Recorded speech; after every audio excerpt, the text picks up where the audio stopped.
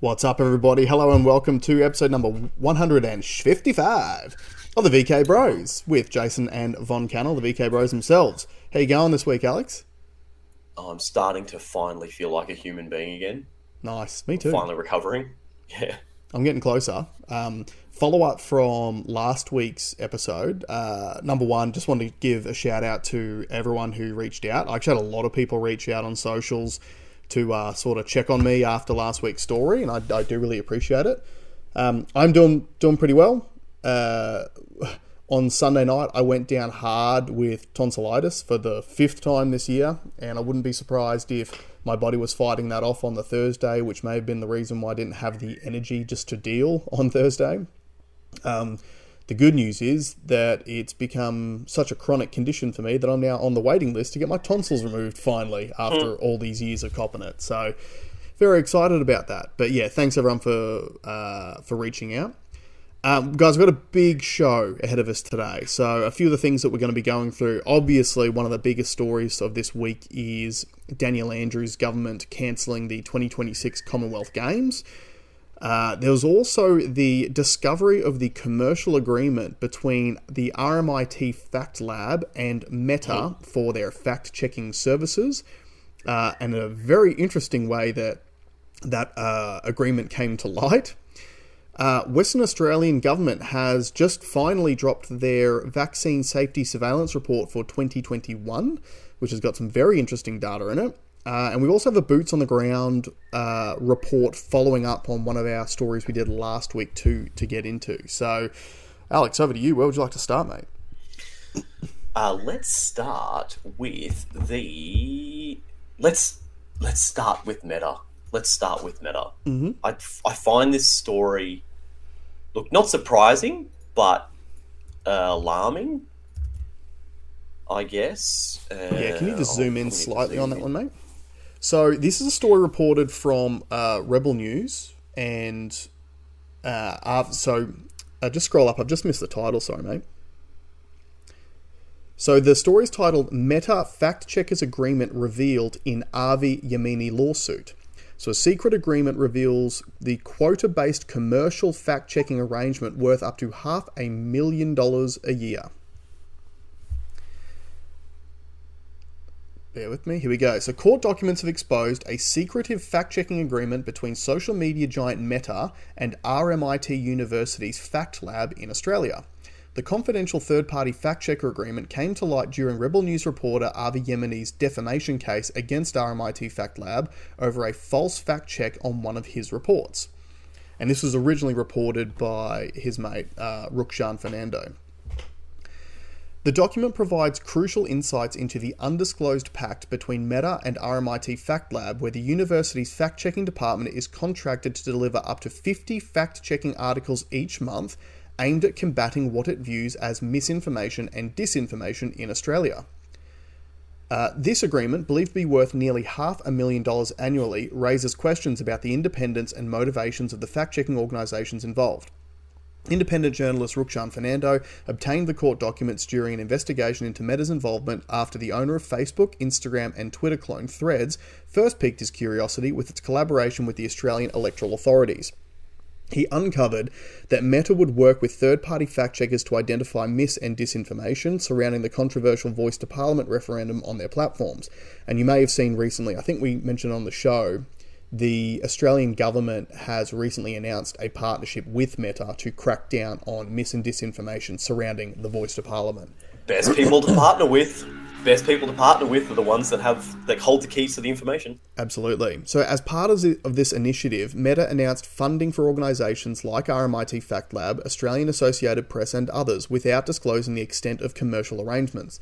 The court documents obtained through Yemini's legal case shed light on the financial side of the arrangement. According to the agreement, Meta will pay RMIT FactLab $800 for each explanatory article, with the potential to publish up to 50 articles per month, resulting in a maximum monthly payment of $40,000. This raises concerns about the financial incentives driving fact-checking efforts and potentially compromising the organisation's independence. RMIT University, the parent institution of RMIT FactLab, publicly claims to fund the fact-checking division through philanthropic donations and independent research grants. However, the document reveals a commercial agreement with Meta that goes undisclosed on their website. This lack of transparency raises questions about the true nature of their partnership. Fernando expresses his concern over the involvement of these fact-checking companies in Australia's political landscape. The fact-checkers, while presented as independent organisations, are contracted commercially with the lack of transparency in their funding sources, and their association with Meta raised doubts about the integrity of their fact-checking processes. He also points out that RMIT's FactLab's fact-checking records appear to be biased towards certain positions, notably favouring the yes vote in the Voice to Parliament referendum. As Meta's influence continues to grow, it becomes paramount to ensure that such partnerships are transparent and independent, especially when fact-checkers play a significant role in shaping public discourse and information dissemination. Okay, so we need to discuss. This is an example of why you can't trust anything that you see. Mm-hmm. Because there is a commercial agreement, a pretty sneaky commercial agreement too, because you've got Meta paying RMIT and you've got governments paying Meta. Yep, exactly. I'm sure the government can't make it. Like, it would look very bad if the government was paying RMIT direct. Mm-hmm. And it just so happens that the misinformation that tends to be acted upon by these companies just happen to be the ones that are being pushed on TV. That's right. Governments. It's just a coincidence. Absolutely, yeah. An absolute coincidence. Now, it's not surprising to me that these guys got payments, because I did also think, isn't it funny how business is so important that you need to put a comm structure around even the filthiest of activities? Mm-hmm. It's like drug dealers, right? Drug dealers send their druggies out to go and sell drugs. It's like, you've got to hit these unit sales, right? They run it like a real business. Well, same as like authoritarian regimes. Mm-hmm. Like, they've still got numbers and KPIs to hit. Yeah, that's right. Number one, my first thought on this is shout out to Avi Yamini. Because the only reason why this has come to light at all is because he's had the balls to sue RMIT FactLab over one of his, what he claims is an incorrect fact check on one of his articles. And here's a staggering thing for me. We have seen fact checks be used as a call to authority to disarm many arguments over the last 3 years. Because everyone's first thing is they go, no, that's been debunked. That's been fact checked. Like, they fact checked that, that's wrong. They fact checked this, that's wrong. And Alex and I have spoken a million times about the actual contents of these fact check articles are ridiculous, and usually, more often than not, end up actually confirming the thing that they are pretending is false, but it's way down the bottom of the article. They just fill it full of noise at the beginning because they know people will stop reading at that point. So what is so fascinating by this is, now, we literally wouldn't have known about this at all had he not sued them and then gone to discovery. And we'd always talk about with court cases how important discovery is, right? This is why it's important. This is why people generally settle, because they don't want this information to be released. But juxtapose this situation where, let's pretend the Australian government's got nothing to do with it, okay? Let's pretend that RMIT University went directly to Meta and said, hey, we've got this service that we want to run, and I think it aligns with your commercial values. Can you fund this service for us? And let's pretend the government's got nothing to do with it.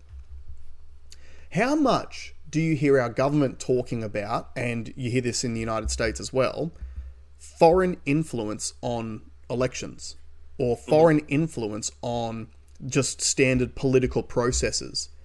They talk about it all the time, about it's the worst thing in the world. You know, Russian misinformation, it trying to steal an election, for example.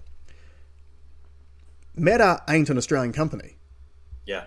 Right? This is a foreign business which has almost as close to a monopoly on social media speech And they're trying to get a monopoly. That's why they released Threads. They're trying to get a monopoly on the entire internet. Yeah.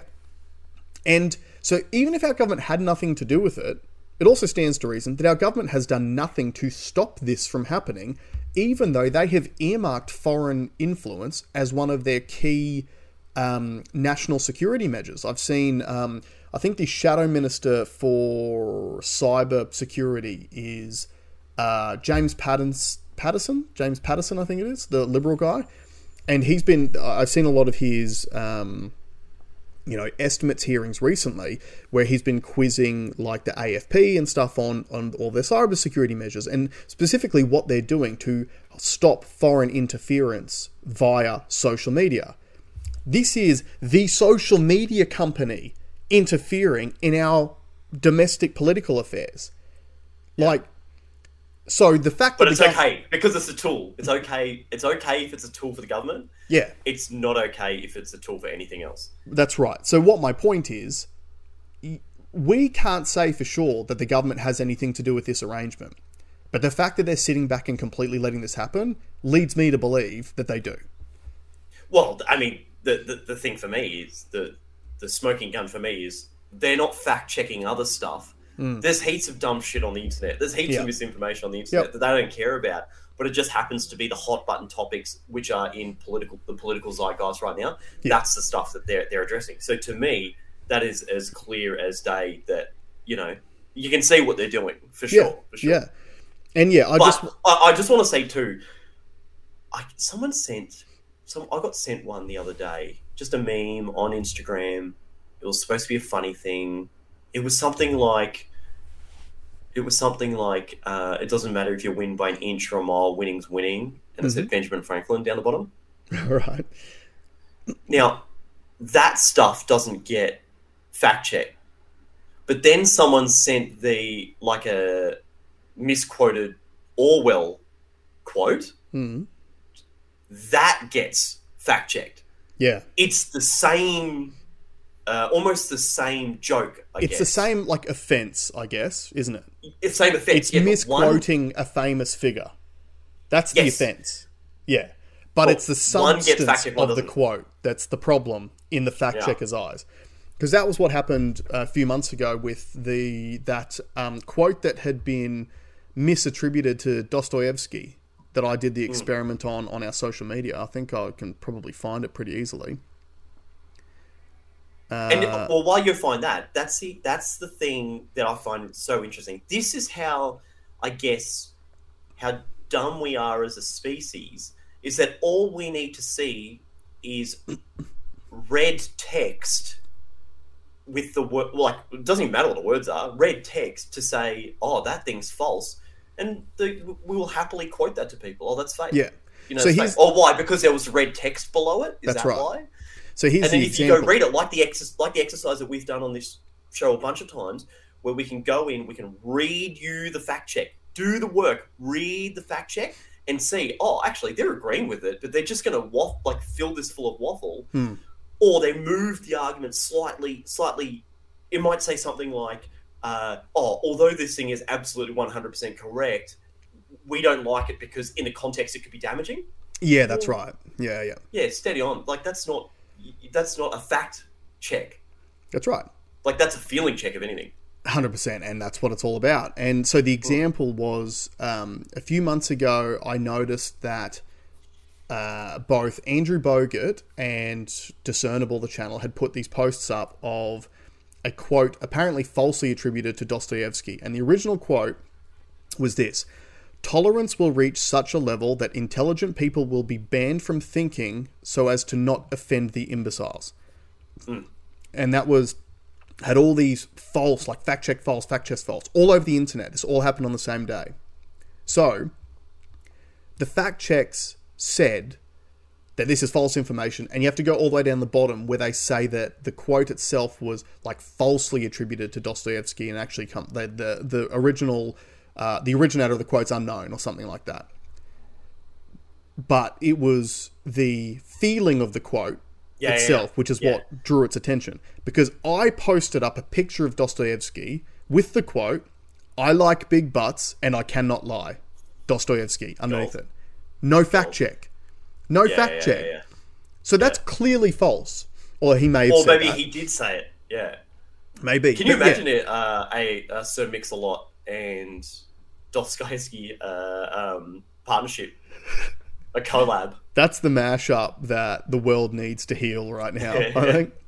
But yeah, so in summary, if you guys didn't know already, and most of the people watching this channel, you guys know it, but this is a sort of story that I would share with any of your programmed blue pillar friends or family who go next, and it's just next time, like, don't bring it up, but next time something comes up where they go, no, that's been fact checked as false. Okay, cool. I understand that you feel that way. Did you realize that RMIT FactLab gets paid $800 per article that they write on a fact check? And to put it into context for people, when I first started selling cars back in the day, now no one trusts car salespeople, do they? No one trusts them. Because in everyone's mind, quite rightfully so, there is a financial incentive at play for the salesperson to sell you a product. Everybody understands that. That's why people inherently don't trust salespeople. And selling cars is very, very hard. We have back when I first started, and it's pretty much an industry standard. If you were a good salesperson, you would sell a car to 1 in 4 people that came into your showroom that you spoke to, if you were really good at it. A real closing rate is closer to like 1 in 6, 1 in 7, 1 in 8, realistically speaking. Most people who close 1 in 4, it's because they didn't log the other 4 people that they'd spoken to on their systems. But that was your normal closing rate, 25%. And when I first started, you'd get paid $150 a car, plus some kickers if you did some other things. $150 to do that much work to sell a car. If I knew I could get $800 to literally pen out a bullshit article on the internet, I might call me, FactLab. Call me. I'll do that job in a heartbeat. Now, Jason's strategy of like if someone brings up, oh, that's incorrect, and we know it's fact checked. That's a nice way of doing it. If you want a not very nice way to do it, this is how I'd handle it, and especially in a group scenario because you want as many people in a room as possible before you drop this bomb. But when someone goes, oh no, that's been fact checked, proven. Oh, it's a fact check, was it? Okay, all right. Hey everyone, put your hands in the air if you've read one of these fact checks. Put your hands in the air and then put your hand up and then watch no one else put their hand up and go, read the things. They are bullshit. They are bullshit. And you won't even do the work. And your opinion doesn't count because you haven't done the work. Or you could even take it That's further. how I handle it. And when someone goes, oh no, that's been fact checked as false, just go, shit, you sound vaccinated, and move on. All right, let's go to the next story. Where are we going next? We're going to WA. We're going. So interestingly enough, WA, Western Australia, has just released in mid 2023 their vaccine safety surveillance report, their annual report for 2021. Now, this is very, very significant because we've been saying for a long time, Western Australia really is the control group when it comes to vaccine adverse events because they were the hermit kingdom during COVID. So they had no COVID in Western Australia until 2022. So in other words, with all the other states and everything around the world, what you've always seen the health authorities do, whenever anyone brings up any sort of adverse event, they try to pretend that it was COVID that caused it, not the vaccines. Well, Western Australia is our control group, and some fascinating data has come out of there. So if you can scroll down to page 2, I think it is. So with this executive summary, so I'll give you a little bit. I'm not going to read the whole thing. I'm just going to read some key things. But so this report describes adverse Hold on, events. just before you do this, can I, that there was another report that came out today, which we're not reporting on today, but the Labor government they basically wanted to pitch a new methodology to see whether Australians are doing better or worse, as opposed to just GDP figures. And Andrew Yang was a big proponent of this, and I like this idea. Okay, so it shouldn't just be how much money is every mule in Australia generating. I don't think that's the right thing. But what was a bit rude about this report, which they're getting slammed for, is that it uses 2020 data. So it says in the report, oh, everyone's stoked with their mortgage. They love it. Wow. Yeah, okay. Interest rates were like 1%. Now, there is an example where we've said on this show before, you can use statistics to lie to people, but, you got to be careful. You got to be careful what you put out there. And if you thought that, like, we weren't going to notice, of course we're going to notice. But anyway, here's another report. That's come out that no other state has brought it out, only WA. Yeah, 2 quick points on the point that you just brought up. Number one, of course, Labor wants to bring out a different measure of whatever the success. Measure of success. Because if you bring out a new one, then you can't compare it to the old one. The data's got to start again from now, right? And we've seen that in... One of the things that Senator Jared Rennick has been like a dog with a bone on is the whole global warming phenomenon, particularly around the Australian Bureau of Statistics in Australia and how they record weather data. And he has consistently been saying, you guys keep saying that it's increasing, but you have actually changed your method of recording the temperature. It was something like 5 or 6 years ago that changed, and they were like fobbing it off. And I saw there was a Freedom of Information request that he just got some information on, and in certain places around the country, they have literally changed how they record the temperature from, I don't know the exact terminology, but it's like basically from ground level or from 6 meters above ground level. So when you think about things such as, I don't know, having sun shining on the ground and that heat pushing back up, like those two temperatures are going to be different, aren't they? Yeah. Even if you're in the same spot in the world. Especially when you put a solar panel that bounces the light from from the ground back to that device, which we have seen photos of. Yeah. So yeah, let's get back to the report. It's all the numbers lie. That's right. The numbers can be interpreted any way someone wants them to be interpreted. That's right. So let's go to the key data. So in 2021, which is when the vaccine rollout began in Australia, a total of 5,756,723 vaccine doses were administered in WA, up from 2,071,000 in 2020. So you need to remember... Good job, salespeople. Great job. Yeah. Great job. But that is all vaccine doses. It's not just COVID. That's all vaccines administered. Yeah, there was 167 non-COVID doses given. Well, it says of this amount, 3.9, so almost 4 million individual doses of COVID-19 vaccine were recorded in the Australian Immunisation Register as being administered to WA residents. The increase in vaccine administration resulted in a significant increase in reports of AEFI, which is adverse events following immunisation, with the WA Vaccine Safety Service, I think that's what WAVS stands for, receiving 10,726 individual AEFI reports in 2021, up from 270 in 2020. 10,428, or 97% of those reports, occurred after a COVID-19 vaccine. Although there was a notable increase in AEFI reports, rates of AEFI across the 3 COVID-19 vaccines administered in WA in 2021 were similar to national rates reported by the Therapeutic Goods Administration. So that right there is the sort of line that you would see used in a fact-check article to shift your focus on the data. Because what they're trying to get you to believe is that those rates of reporting were normal because they're similar to what's been experienced throughout the country based on COVID vaccines. But what that does is it shifts your focus away from the fact that that is completely abnormal compared to other vaccines. I'll continue. Yeah, don't worry about that. Yeah. In WA, the total AEFI rate following a COVID-19 vaccine was 264.1 per 100,000 doses. So that's 264 adverse events per 100,000 doses.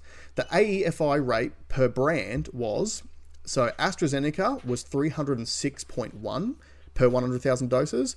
Pfizer was 244.8 and Moderna was 281.4 per 100,000 doses. These rates were compared to the WAV's equivalent in the USA, which is VAERS, Vaccine Adverse Event Reporting System. In 2021, the national rate of AEFI following a COVID-19 vaccine was 148.3 per 100,000 doses. Blah, blah, blah, blah, blah. I'm not going to go through the rest of it. But I wanted to show some stuff. Well, I just want to say a few points on this before you go on to the next bits of data. Sure. Number one, from what has been shown in, particularly coming out of the United States, the actual reporting rate of adverse events is somewhere in the vicinity of 1 to 10% of the actual adverse events that you have seen. And I'll give you a really good example of that.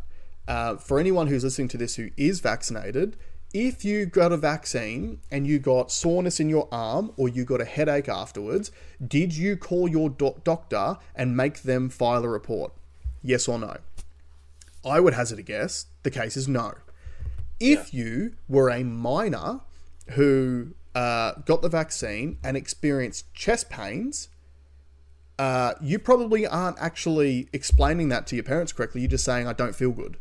So a lot of these reports never get handed in. So the fact even worse than that, then you've also got and if you remember, and I know a lot of us are trying to forget, but during that time, if you felt bad, you were told, no, it's not that. It's not that. Like, it's something else. Don't worry about it. Go back. That's right. So the fact that the adverse event rate is so high, so 260, where's the actual number? 264.1 per 100,000 doses. If that's only 10% of what's actually being reported, you're talking about 2,500 people per 100,000 doses. If it's only 1%, you're talking 250,000 people per 100,000 doses. 25,000 people per 100,000 doses.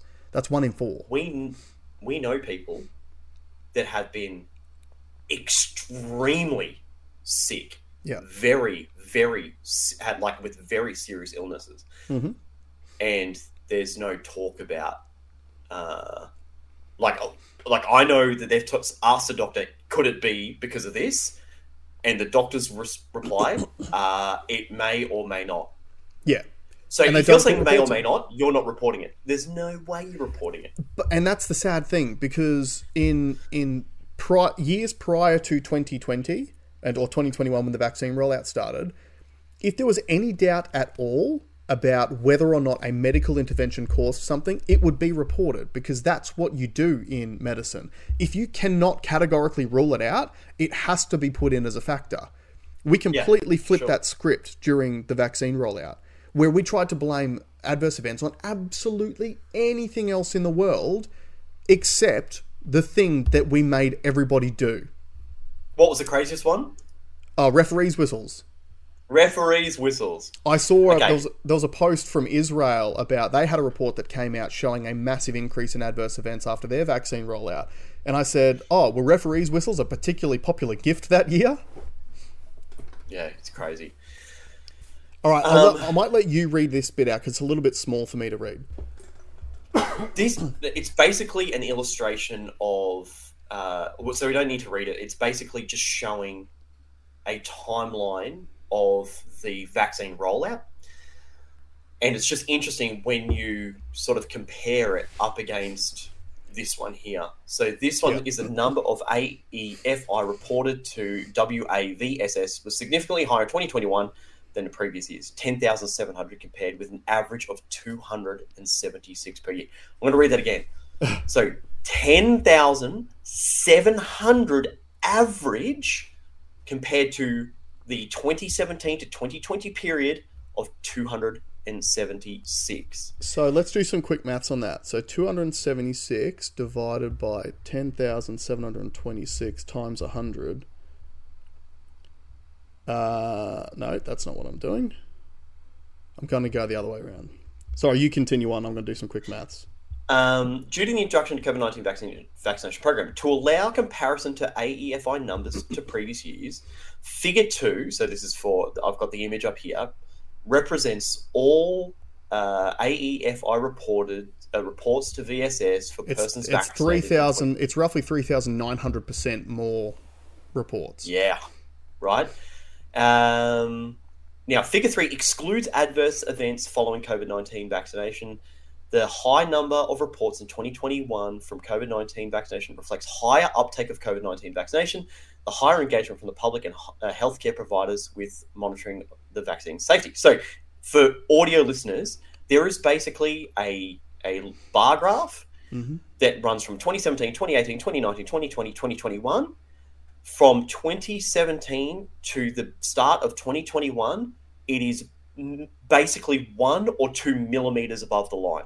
Yeah. Okay, it's well under 200 individual events. And that includes January and February of 2021. Come March, it skyrockets to just under 1,000. Yeah. Now, in October, it peaks at over 1,400. It's crazy to see this. And now, this is the part that I really want to sort of ham on. People that are just saying, no, it's got to be something else, need to shut the fuck up. Yeah. They actually need to shut the fuck up now. Yep. Because, look at that number. Look at that number. And it can't be COVID, because we had COVID in 2020. Well, no, it can't be COVID in Western Australia because they didn't have COVID until 2022. Oh, there you go. Because you got to remember back, guys. Western Australia was the hermit kingdom. They closed their borders harder than anyone else in the country. They didn't have as bad a lockdowns as like Victoria and Sydney in particular because there was no COVID in the community. Statewide lockdown. That's right. They kept everybody the state, out. Not the yeah. That's right. Which is why this data is so important. Because you're exactly right, Alex. This literally shows you, like, they still experienced the same excess deaths as everybody else and had no COVID. So all of you people saying, oh, it's COVID, it's not the vaccines, shut the fuck up. It's not COVID. It's not COVID. Like, it can't be. There's no data set that you can show besides... the data set that people are used is the absolutely zoomed out as much as you can and then attribute that thing to that thing, right? Yeah. Excess deaths, all right, it's got to be COVID, okay? And yes, COVID was significant. But if you peel one layer back and start looking at documents like this, and it is so clear. Now, let me try and play devil's advocate. Could the argument be made that because of lockdowns and because of stresses in society that people were maybe more sick and more they were more attuned with their health, therefore they would throw more... Look, that is an argument, and I'm sure that has had some sort of percentage impact on those figures. But ain't 3,000. No. And then, do you remember the argument that they'd said early days when this signal came out instantly? So we were talking about this like months after the vax rollout because the adverse events numbers were going through the roof. Yeah. And do you remember what their excuse was? No. What was their actual excuse? Well, of course there's going to be more because we've vaccinated more people. Yeah. So let's go through this. So he's just scrolled down to a page which has got its rates of myocarditis and myopericarditis for 2021 by age group are shown in the graph below. So the highest rates were following Spikevax, which is the Moderna vaccine, were age groups 25 to 29 years, which is 21.4 per 100,000 doses. 50 to 59 years, 10.2 per 100,000 doses, and 12 to 17 years, which is 9.2 per 100,000 doses. The highest myocarditis/myopericarditis rate following Pfizer were age groups 18 to 24 years, 11.6, and 12 to 17 years, which is 6.1 per 100,000 doses. Rates of myocarditis and pericarditis following Vaxzevria, which was the new AstraZeneca vaccine, by age group were less than 1 per 100,000 doses. Now, things I want to draw your attention in there. the most affected people of myo and pericarditis were young people, 12 to 17 years old. What have we got here as well? 25 to 29 years old. Those are the key age groups that were affected by myocarditis. Now, here's another stat too that used to be a medical fact, but has become essentially not spoken about. Misinformation. So if you look up myocarditis on Google, and so there's a question here: is myocarditis usually fatal? So an answer from the NIH, National Institutes of Health in America, from their website. Immediate complications of myocarditis include ventricular dysrhythmias, left ventricular aneurysm, CHF, not sure what that is, and dilated cardiomyopathy. The mortality rate is up to 20% at 1 year and 50% at 5 years. 50% of people die after 5 years from myocarditis. 50%! Half! So all of those young people, at a rate of, 21 per 100,000 people, all of those people, 50% of them might die within the next 5 years. And they try to fucking pretend this is okay.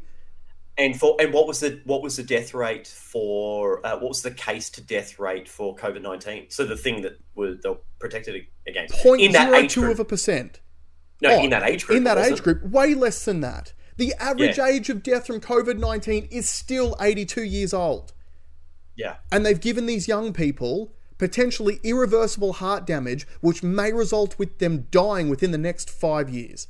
And when you see all of these died suddenly articles, young healthy person died suddenly, young healthy person died suddenly.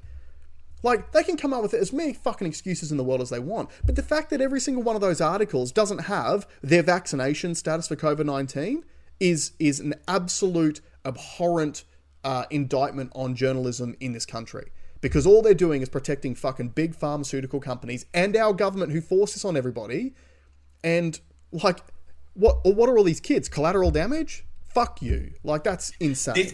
And this is why we want to keep bringing it up. I spoke to someone during the week, and he'd kind of said to me, like, I think you're going a bit far with it, and, we get it. And I had to say to him, like, we don't get it. We're not even close to getting it. That's right. And you can tell, because you can still have conversations with people now that just want to bury their head in the sand. Now, the reason why we have to do it is because this will happen again. This will happen again. If we let these people get away with, effectively with murder, right? Yeah. What message does that send to those same people? Oh, sweet. All right. Well, okay. Here's an action plan that we can use, and we can redeploy that whenever we want. Yeah. And we're going to make stacks of money on the way through. We're going to have heaps of control on the way through, and we're better. Everyone, all the people that have, all the leaders that have quit have moved on to better things. Right? Yeah. They're fine. Here's the message that we're sending. We're the collateral damage on the ground. Yeah. Here's the message we're sending those people. This is how much your life is worth. Somewhere between $20, $40, $60 based on how many shots you had. Yeah. If you had one shot, your life is worth $20 to our government and the medical establishment. That's how many fucks they give. Yeah. And you're right, Alex. People want it. Like, I have conversations about this stuff now too. Oh, like, guys, move on. It's 2023. Like, COVID's over. Guess what? COVID's not over. Like, the hospitals are still overrun. There's still people dying of or with COVID at the moment. The only reason why you guys think COVID is over is because the TV stopped telling you it's a problem. Because now we're being told that what's our problems now? Oh, climate change. Oh, it's the same emotional, abusive bullshit that you're receiving on every single subject. Like, the fact that people are still allowing themselves to be emotionally manipulated into the climate change agenda and voting yes for the voice shows you that everyone learnt nothing from COVID. Yeah. Nothing. And that's why we're going to keep screaming it from the mountaintops. That's right. But now I will say that it's shifting. The fact that studies like this are coming out, the fact that people seem to be more allowed to talk about it, the fact that there's some political. I mean, it sucks that Rennick's out, but he's still got 2 years to go at least. Yeah. And we like maximum respect to Jarrod Rennick. He's basically become a martyr to this. Yeah. This thing, and we appreciate it. He's still asking the hard questions. But sorry, just on that note, like for anyone who doesn't know, Senator Jarrod Rennick, who was one of the shining lights in the Australian political arena over the last 3 years, he just lost his Liberal pre-selection. So in other words, the Liberal Party has taken away his seat for the next election. So any of you who think, oh, well, it's Labor running things now and they're the problem, I'm going to vote Liberal next time. No, the Liberals are the problem too. They're both sides of the same coin. Because the only guy, or one of the only guys who was really standing up for everyone's rights during this period, has been ousted by his own political party. And I guarantee you they'll come after guys like Alex Antich next. Because these are the guys who spoke out. They did the right thing, and now their own party's going to put a bullet in them instead of getting behind them and going, you know what? And like, again, like trying to juxtapose these things all together. We're being told by with The Voice, like the whole yes vote thing, the call to action is, we made some really big mistakes in the past that we need to rectify now. Yeah. Right? That's the sales pitch for The Voice. We made mistakes, we did these horrible things to the Aboriginal people, and I agree that there were horrible things that happened to those people, but the call to action is, mistakes were made back then, and we need to do everything we can now to rectify those mistakes. Well, guess what? We're making some big fucking mistakes right now, and we're doing nothing to rectify those mistakes right now when it matters. Rectifying the mistakes of the vaccine injured in 40 years' time it's not solving the problem.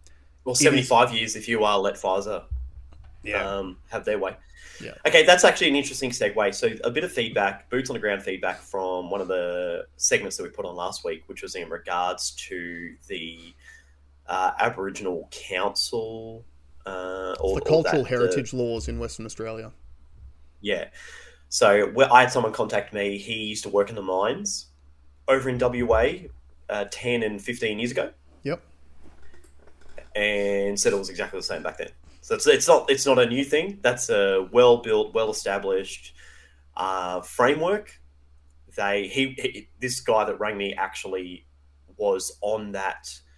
It was his job to represent the mine to the cultural heritage thing, and they would actually walk out in front of the big machines that would go and dig anything up, and they'd find any artifacts, and if there was an artifact, it was GPS located to either move it or say, okay, no, this is culturally significant. Mm-hmm. There was trees that were significant. So they had trees that where they'd pulled the bark off and there was writing in it. Okay. So that was something that would come up quite a bit, and they would actually get protected. Now, the reason why he wanted to bring that up with me is because he agreed with my sentiment that I said last week, that I think the reason why these messages are coming up now is to try and inflame racial tensions in Australia. Okay. It's all involved. It's a psyop from the government, pushed through media companies and social media to make us angry at Aboriginals. Okay. And I will not partake in that. I don't think I can see what they're doing, and I will not partake. Okay. I have nothing against Aboriginal people, but did he explain then what the difference is between the laws that applied to him in the mines at the time and the new laws that came into effect on the 1st of July this year? No. Because it's new laws. So I've just brought up here. So the Aboriginal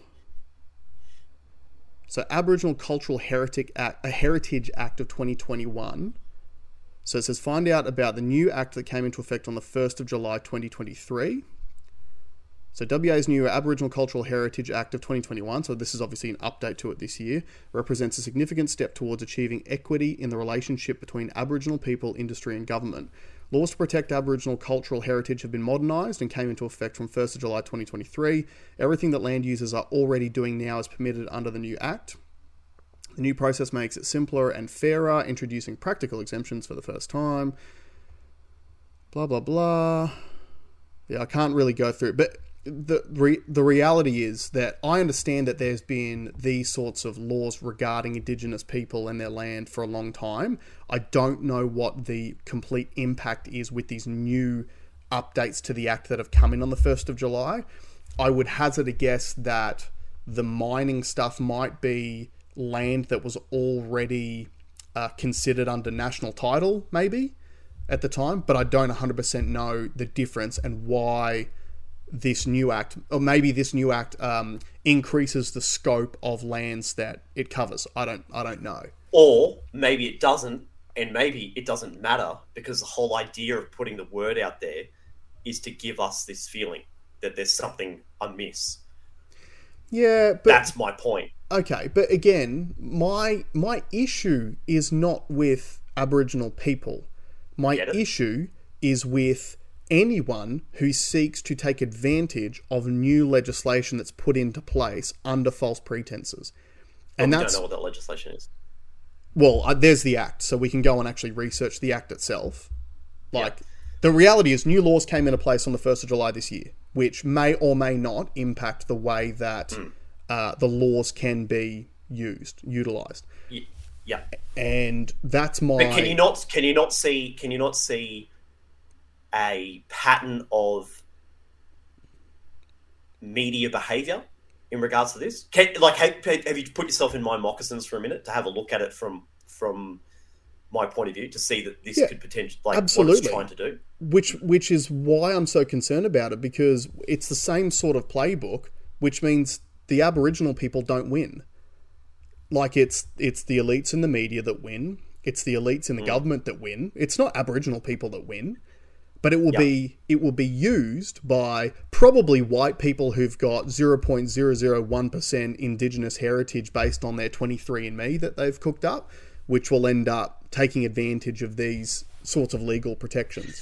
See, I think what you just did then is what I'm actually concerned about, because I think that's what the media is trying to do, is to emote those feelings. But okay, what my feelings are based on is things that have already happened around the world. So we've already seen in New Zealand there are similar laws which have basically given Indigenous New Zealand Maoris additional rights over the top of every other New Zealand citizen without Maori blood. I.e., you actually go above non-Indigenous citizens for things like organ donations. That already happens in New Zealand because of laws that have been brought in. So my concern is, it's like that old Kerry Packer clip. Whenever they bring in new laws, they take people's rights away. They don't give anyone any rights. But when they bring in new laws, they take them away. So his idea was, how about every time you bring in a new law, you have to repeal an old one that we no longer use, but they never do that. My concern with all of this stuff, it is not about Indigenous people taking things from me. I'm not concerned about that at all. I'm concerned about any additional laws that are brought into place that are going to be abused by the people who understand the legal system. We need to research this thing before we can have those assumptions. Which thing are you talking about? This new Act in Western Australia? Yeah. All right, well, we probably should have looked into it after you had your conversation. Well, no, I wanted to do it this way. Okay. Because I feel like you're proving my point. And you're sensitive to it, as in you're looking at it in more depth than most. Mm-hmm. So imagine what the majority feel. That's the power of media. That's what they're doing. It's the divide and conquer. That's my point. And that's why I wanted to outline it this way. But we don't know what the rule is, but we have feelings, heightened feelings about it, which are going to separate us. But again, I don't feel like that story from last week does that, because the reality is the person who was put out by the new laws was an Aboriginal person. It doesn't matter. it doesn't matter who it is. It's the fact that there's a conversation about us versus them. But it's not us versus them. But Like, that's not my It's- focus on the conversation. My focus on the conversation is, like, it's the same thing I spoke about when this happened. Whenever you bring in something under the false pretenses using emotional bullshit, and it's easy to do that in Australia with Indigenous rights issues because of our past. It is easy to do that. Whenever you bring that stuff in, it allows, like, government and their mates to profiteer from it. And the example I used the other week was, there was that factory made up in far north Queensland under an Indigenous program designed to get youths off the street and put them to work. And it was a factory that created thongs. And with the amount of government funding that factory received, the cost for every pair of thongs that came out of that factory was about $3,000, and they're selling them for $10. And the way that happens is because you set it up. It sounds like a great like community program to help Indigenous people and Indigenous youths. You bring them in, and then it's all the structure built around that factory, i.e. who supplies the rubber, who supplies other materials, who then sell their wares to that factory at 3, 4, 5 times what the market rate is, because no one audits or checks any of this shit. And it's those guys that are profiteering off the outside of it. I 100% agree with that. I'm in 100% agreement with that. 100% agreement. Yep. Not my point. Not my point. Okay. My point is that all this effort, starting with the censorship, the deals with Meta, RMIT, this, in my view, is another example of that, where they can throw these scud stories out there to initiate a response that tries to keep us separated. And the article, the reason why I'm not showing the article that you'd sent me is because that's another one. So it's a narrative building exercise. Okay. So is it your thought process that the Australian government is holding the referendum for the voice to Parliament purely with the whole and sole goal to create division between Indigenous and non-Indigenous Australians? Maybe not the whole and sole goal, but I think it's a large part of it it's very reminiscent to me of Cronulla riots. It's very reminiscent to me of that same, like you said, posture up like we're doing the right thing, but say it in such an abrasive way to elicit a response from the populace that makes people hate each other so that they can do other bad shit. That's how I feel. You don't think it's more likely that they're putting these laws in place so that they can be used and abused by the holders of power? No, I agree with that. I'm telling you, I agree with that. 100% I agree with that. I mean it. Yeah. But what I'm saying is I will not partake in the like, the reason why I don't want to drill down into these stories is because I think we are exacerbating the problem. I think we're doing their work for them. That's what I think.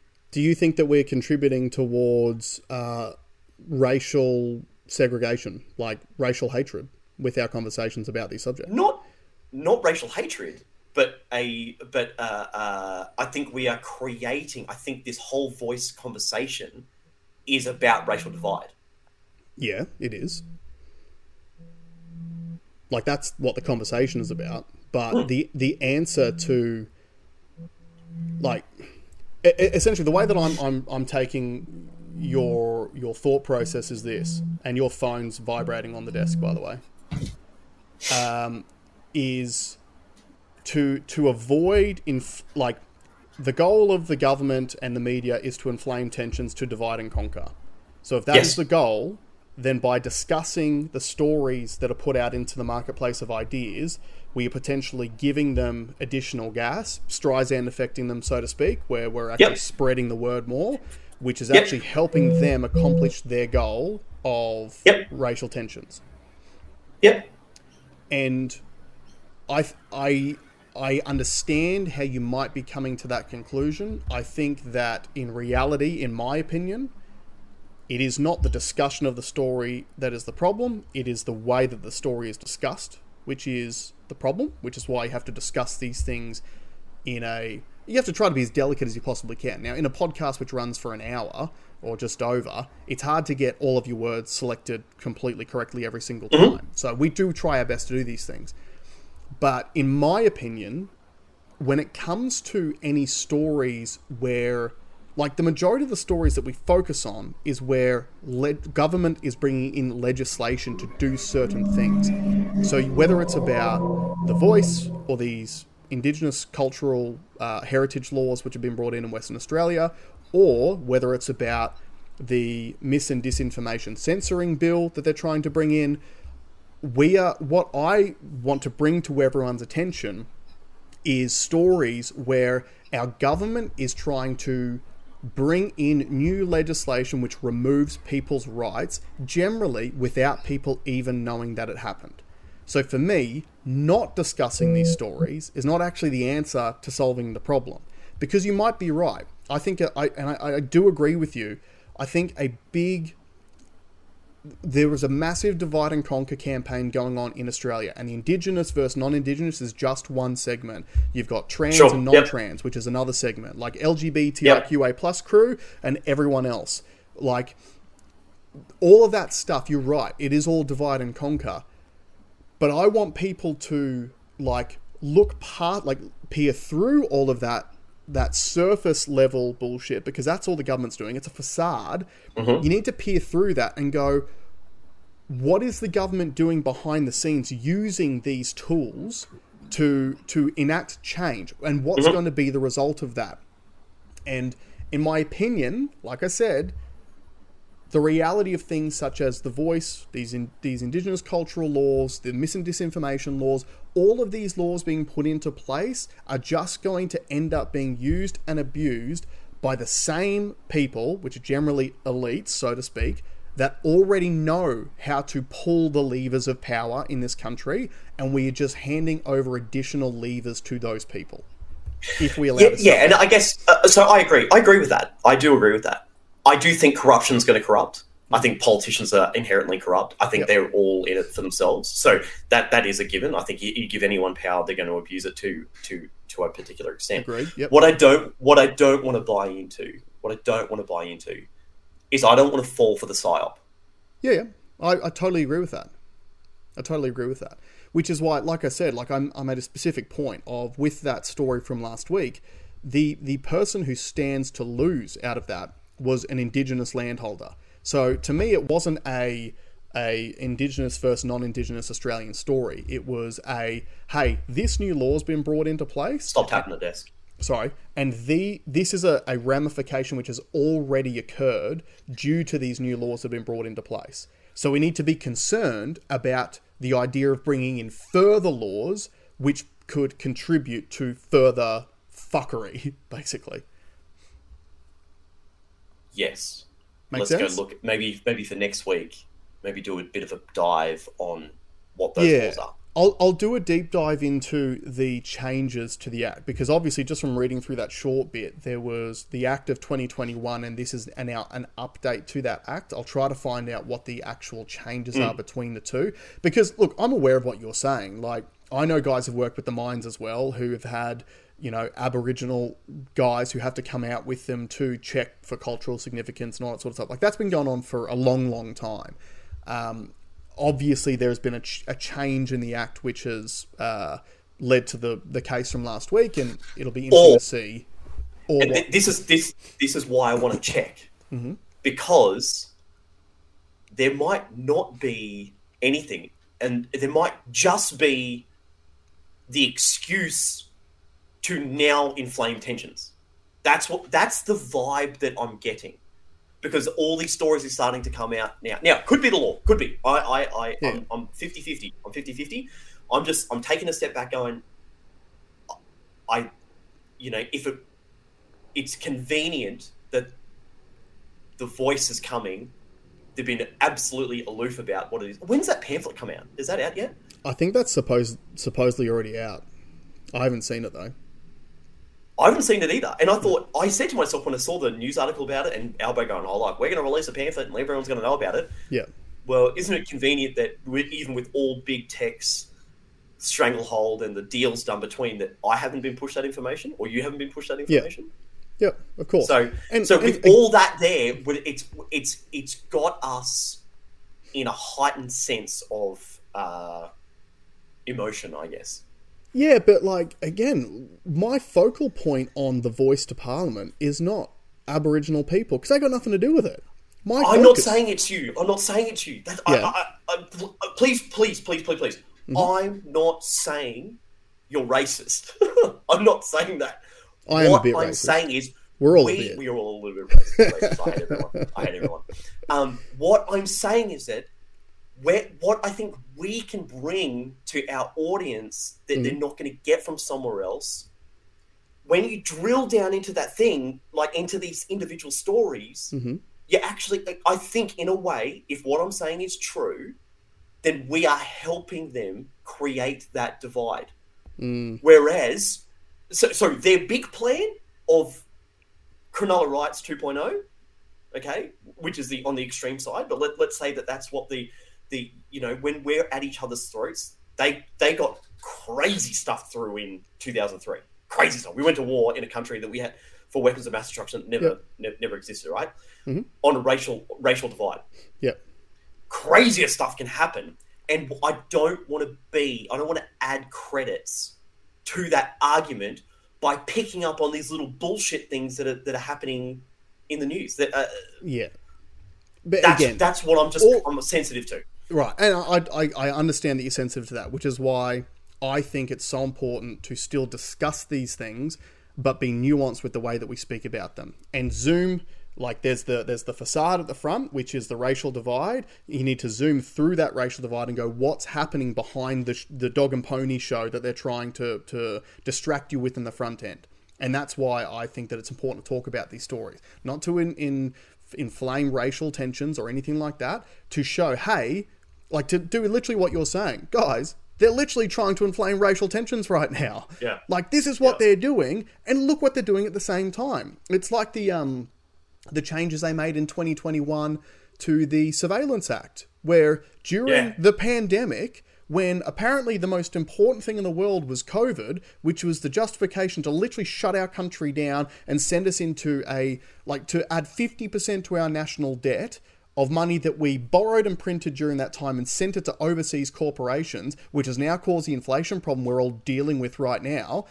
During that time, the government pushed through new surveillance laws where the Australian Federal Police can literally take control of your social media account, make posts on your behalf, text message people to and from.